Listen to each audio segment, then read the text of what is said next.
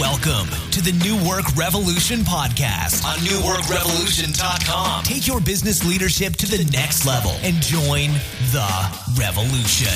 Here's your host, Brandon Allen. All right, so I want to welcome everyone to the New Work Revolution podcast here on newworkrevolution.com. This is Brandon Allen, and most of the time you are used to hearing me and only me on the podcast, but I'm really excited today because I have a guest. So I've got Michael Tomlin. He is the author of Hard Truths, and he will be our guest today. We're going to talk about hard truths and leadership, and this is something that Michael has learned from years of experience in the military, doing corporate training, and now he's moving into training around the hard truths concept. Being that New Work Revolution is a leadership podcast, and it's all about leadership, I went through the book. I loved it. It speaks to what we talk about on the show, so I thought it would be really awesome to get some smarter perspective on leadership and training from Michael. So, Michael, welcome. Thank you. It's great to be here, Brandon. Yeah, absolutely. So, was there anything I left out, anything I missed in terms of your introduction that you think would be pertinent? I don't think so. I think the most important part was where you said you loved the book. That's right. That's right. All right, good deal. So hard truths. So Michael, we'll zoom out before we zoom in. Why hard truths? What brought this book about? What did you think was missing in the marketplace where you felt like, hey, this is a book that needs to be written? Thank you. And it is the marketplace. It's a small book, 140 pages total. That's into the book and out of the book. So it's a trade book, hopefully for leaders. I didn't start out to write hard truths. As a business professor, I had for years saved and collected articles of wisdom that I said, that just nails it. And so I had files and folders and sat down and started to make a list of topics. And as I looked at the topics, I had just about a topic for every letter of the alphabet. And I thought, I've got it. I'm going to write a book and call it 26 Perfect Lessons for Leadership, or I'm going to call it Leadership A to Z.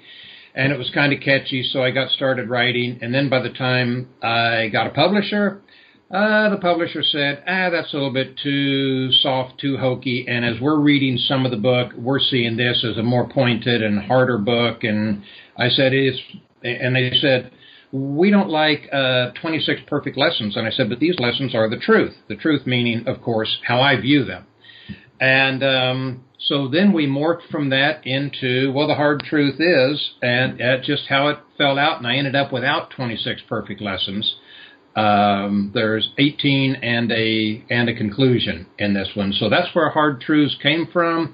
It's not soft truths, meaning the difference I would make is simply that there are things that are very much like rules of science. There's hard science and there's soft science. I'm a social scientist by nature, by trade, but on the other hand, there are hard truths within the social sciences. Nice.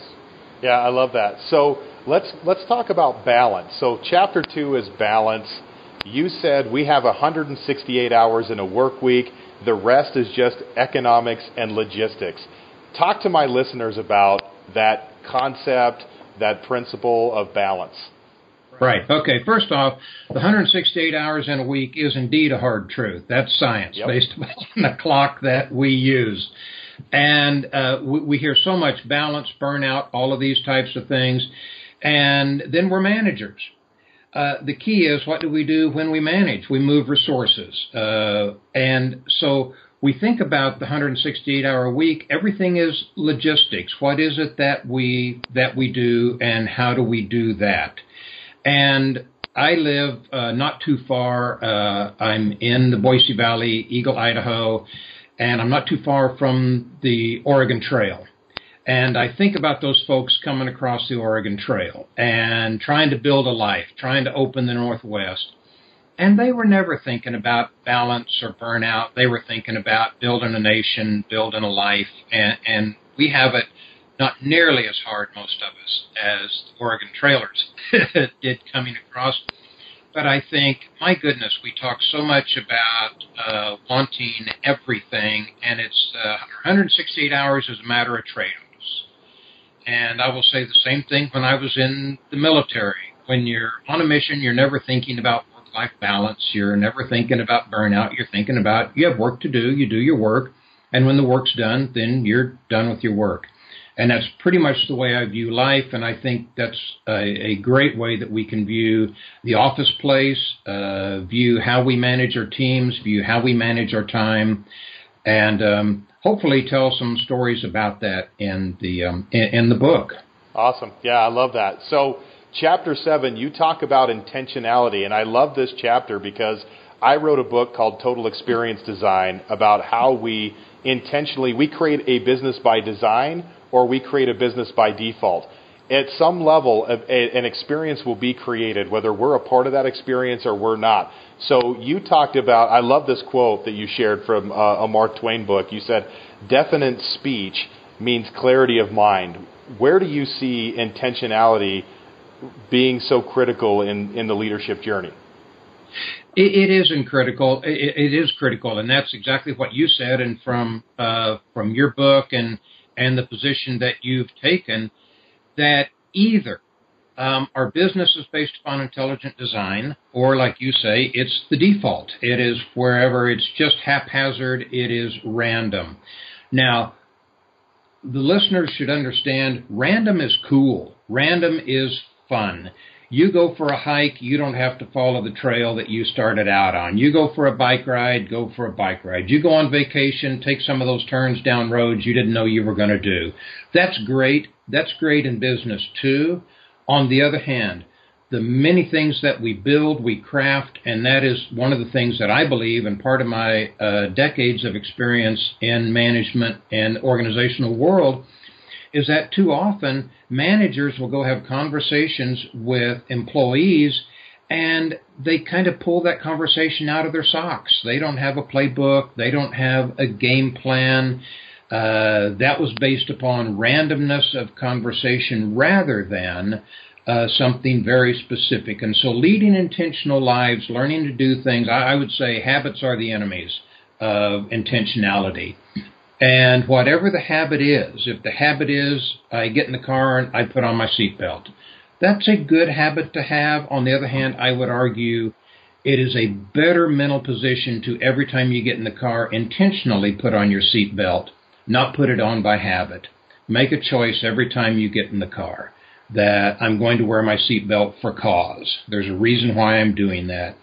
And when we take that then to the office place, then that's what we do. We turn what used to be habits into intentional action. It's intentional action because we believe that it will have an outcome. We believe that it will cause something to happen that we wish very much to happen. Awesome. I love that. Now, where do you Michael, when it comes to intentionality, why do you think so many leaders have a hard time being intentional? What do they do to be more intentional? A difficulty that managers have with intentionality is many times they actually don't have a specific game plan. You have to have things that you believe in fervently, that you believe are going to create a certain outcome. And then you run that same game plan over and over and over. Part of it we would call consistency, is that I intend for my employees, I may treat them differently, but I will treat them differently intentionally, and I will consistently do that. And that way, you always have an idea followed by a plan, followed by specific action, attempting to have a certain outcome. You don't walk down the hall just to have a conversation with an employee. You have a strategy and a plan for that. You do it intentionally. Every customer you talk to, you want a specific outcome from that customer, from a vendor, from a coworker. And you learn to build your playbook, which doesn't have to have 500 plays in it. It can have 20 things that you believe in specifically, and that is how you begin to develop the practice of intentionality. I love that. So let's skip to Chapter 12, and I'm going to go back. I'm going to backtrack a little bit, but I want to skip to Chapter 12 on strategy. So one of the things that I talk about on the podcast and that I work with clients in is creating a philosophy and having a belief system for everything that we do. And now you talk about that a lot in that chapter, which I think really piggybacks off the intentionality piece. So talk to me about where you think good strategy really happens for leaders and how they can really get this right. Good strategy starts with a belief system or a philosophy. I tell in the book about strategic planning, and I have led in my early career, something I know a little bit about, I've led so many organizations through strategic planning initiatives to the point that I just stopped doing it. I don't like doing it. I find many are not committed to it, and they want a strategic plan that answers all of their questions, but they have no undergirding belief or philosophy about their business or about their place in business. And that is so much more important. If I can use a religious example, a strategy on how to start and build a church and build up a congregation is great, but at some point in time you probably ought to have religious beliefs undergirding that, which right. would be the philosophy. And that's the key in business. You ask someone what their strategy is. A strategy can be a list of things. But let's talk about, so what's your belief system? What do you believe you are doing? What problem are you solving? What are you creating? How do you believe you're going to work with your people? That ties into that ties into culture. And so it's the belief system, your philosophy that drives you every day, that undergirds the development of any strategy. Too many people start at the strategy point and don't start at the have they developed a philosophy, what is their belief system point that will then work into strategy. Oh, man, I love that. So important. So let's talk about focus. So chapter 9 is about focus. You said a primary task of leadership is to direct attention. So talk to me about that. Where do you see, where can leaders be better in focusing? Well, ran into a soft research piece, and it was quoting Dr. Oz. We see on TV and in print quite a bit. And he said, humans crave distraction. And that's probably true. That the reason why people are always walking around in today's cell phone world with their cell phones, it is easy to get people distracted. Very seldom are our business enterprises built based upon distraction. They're based upon focus. People will tell us, hey, I can multitask. I quote research in the book that shows, you can multi-do stuff, but typically you're not multi-focusing, you're not multi-succeeding.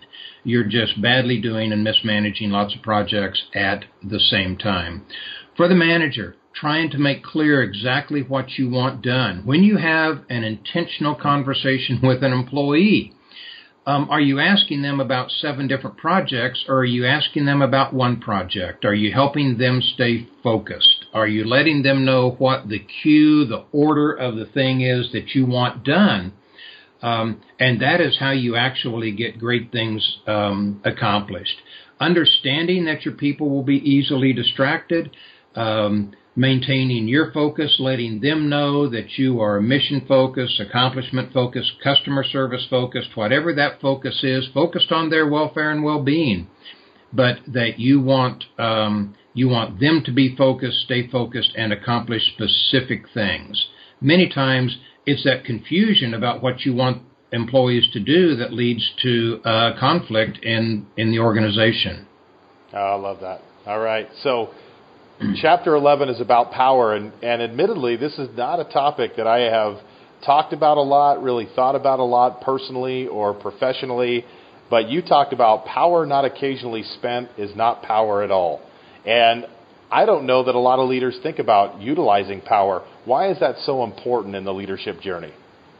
Power is, certainly I think power is underserved. But power, part of the challenge with that is that it seems like power is something we shouldn't be talking about. I don't lead with power. I lead as a democratic leader. I am so many types of things other than power that we give it short shrift. On the other hand, power is really what does accomplish things. And I talk about give the example in the book with John F. Kennedy with the Cuban Missile Crisis and backing down the Soviets.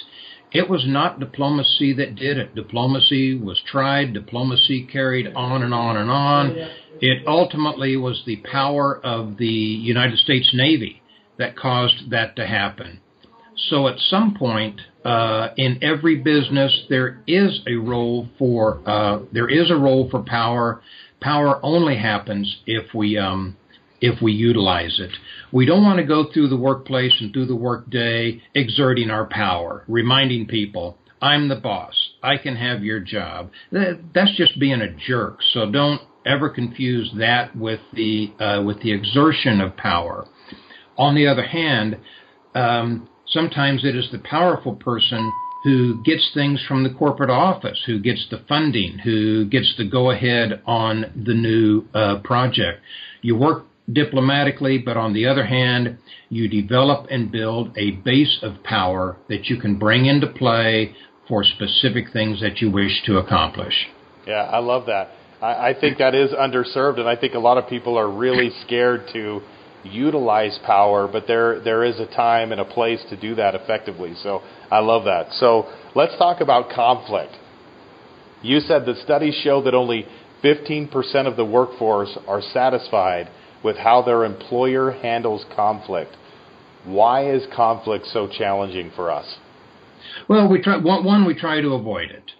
How many of us go to work wanting conflict, unless we're a mixed martial artist and going into the octagon? We're not looking for conflict. We want a good, not easy, a good hard working day where everybody works together. That's great until you hire your first employee. Right. My undergraduates in business, I would talk to them, said, life is awfully easy in the dorm till you get your roommate. And then you move into an apartment and you've got 4 roommates. And how would you like 8 or how would you like 12? Said, welcome to running your own business. Welcome to working in a business. And that's always a difficult and challenging thing. There will be conflict. One of the reasons that we have conflicts that fester is because we don't manage our agreement. I can't tell you, Brandon, how many conflict resolution workshops I've been to through my career, provided by employers, and it's like I'm going to quit if I ever have to go to another one. The key with conflict resolution is really to manage our agreements. Every day, the great things that happen, certainly in the United States and other places in the world, aren't because we have resolved conflict. It's because we have managed well the agreements that we have. We agree that we're not going to smoke in the restaurant. We agree that we're not going to carry the handgun into the school. Whatever those types of things are, those are the agreements that we've reached. Managing those in the workplace are key to dealing with conflicts well. I love that. Managing agreements. We've talked about that, and that's so powerful. So as you guys can see, we've gone over, I just kind of got into a little bit about what the book is about, just kind of hitting a couple of specific areas that really stood out to me, just so we could talk about it on this podcast. But, we didn't really even talk about there's half the chapters that we left untalked about at this point. So anything really, Michael, from your viewpoint, any of the hard truths or any specific thing that we didn't talk about that you just feel is so important for leaders who are listening to this podcast today to just really drive home for them in their own leadership journey? Thanks, Brandon. I'm going to come back to Chapter 1 on authenticity. It is so important to be a real person. And certainly I'm here in front of your camera as a flawed man. I think many of us have our flaws.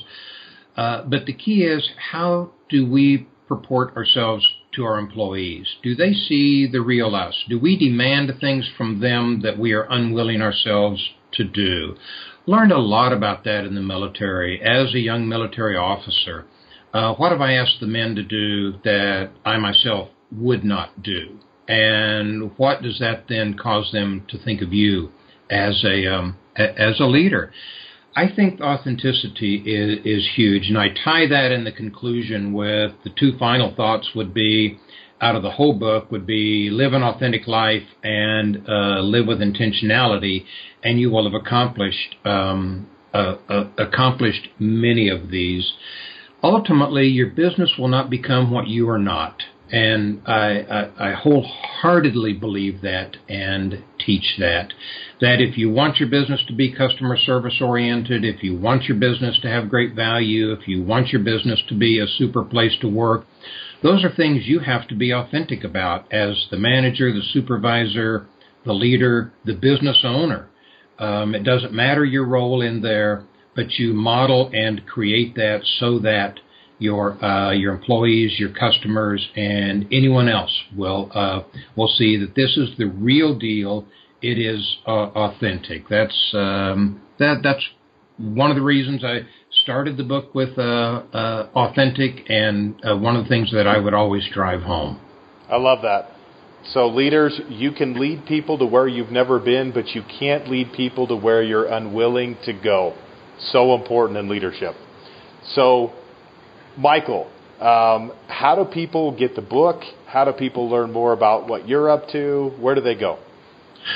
Thank you. A couple of ways. The book is in pre-sales at Amazon.com and other places. It is Hard Truths, 18 Rock Solid Lessons for Leaders by Michael Tomlin. You can certainly go to my website, and that is michaeltomlin.me.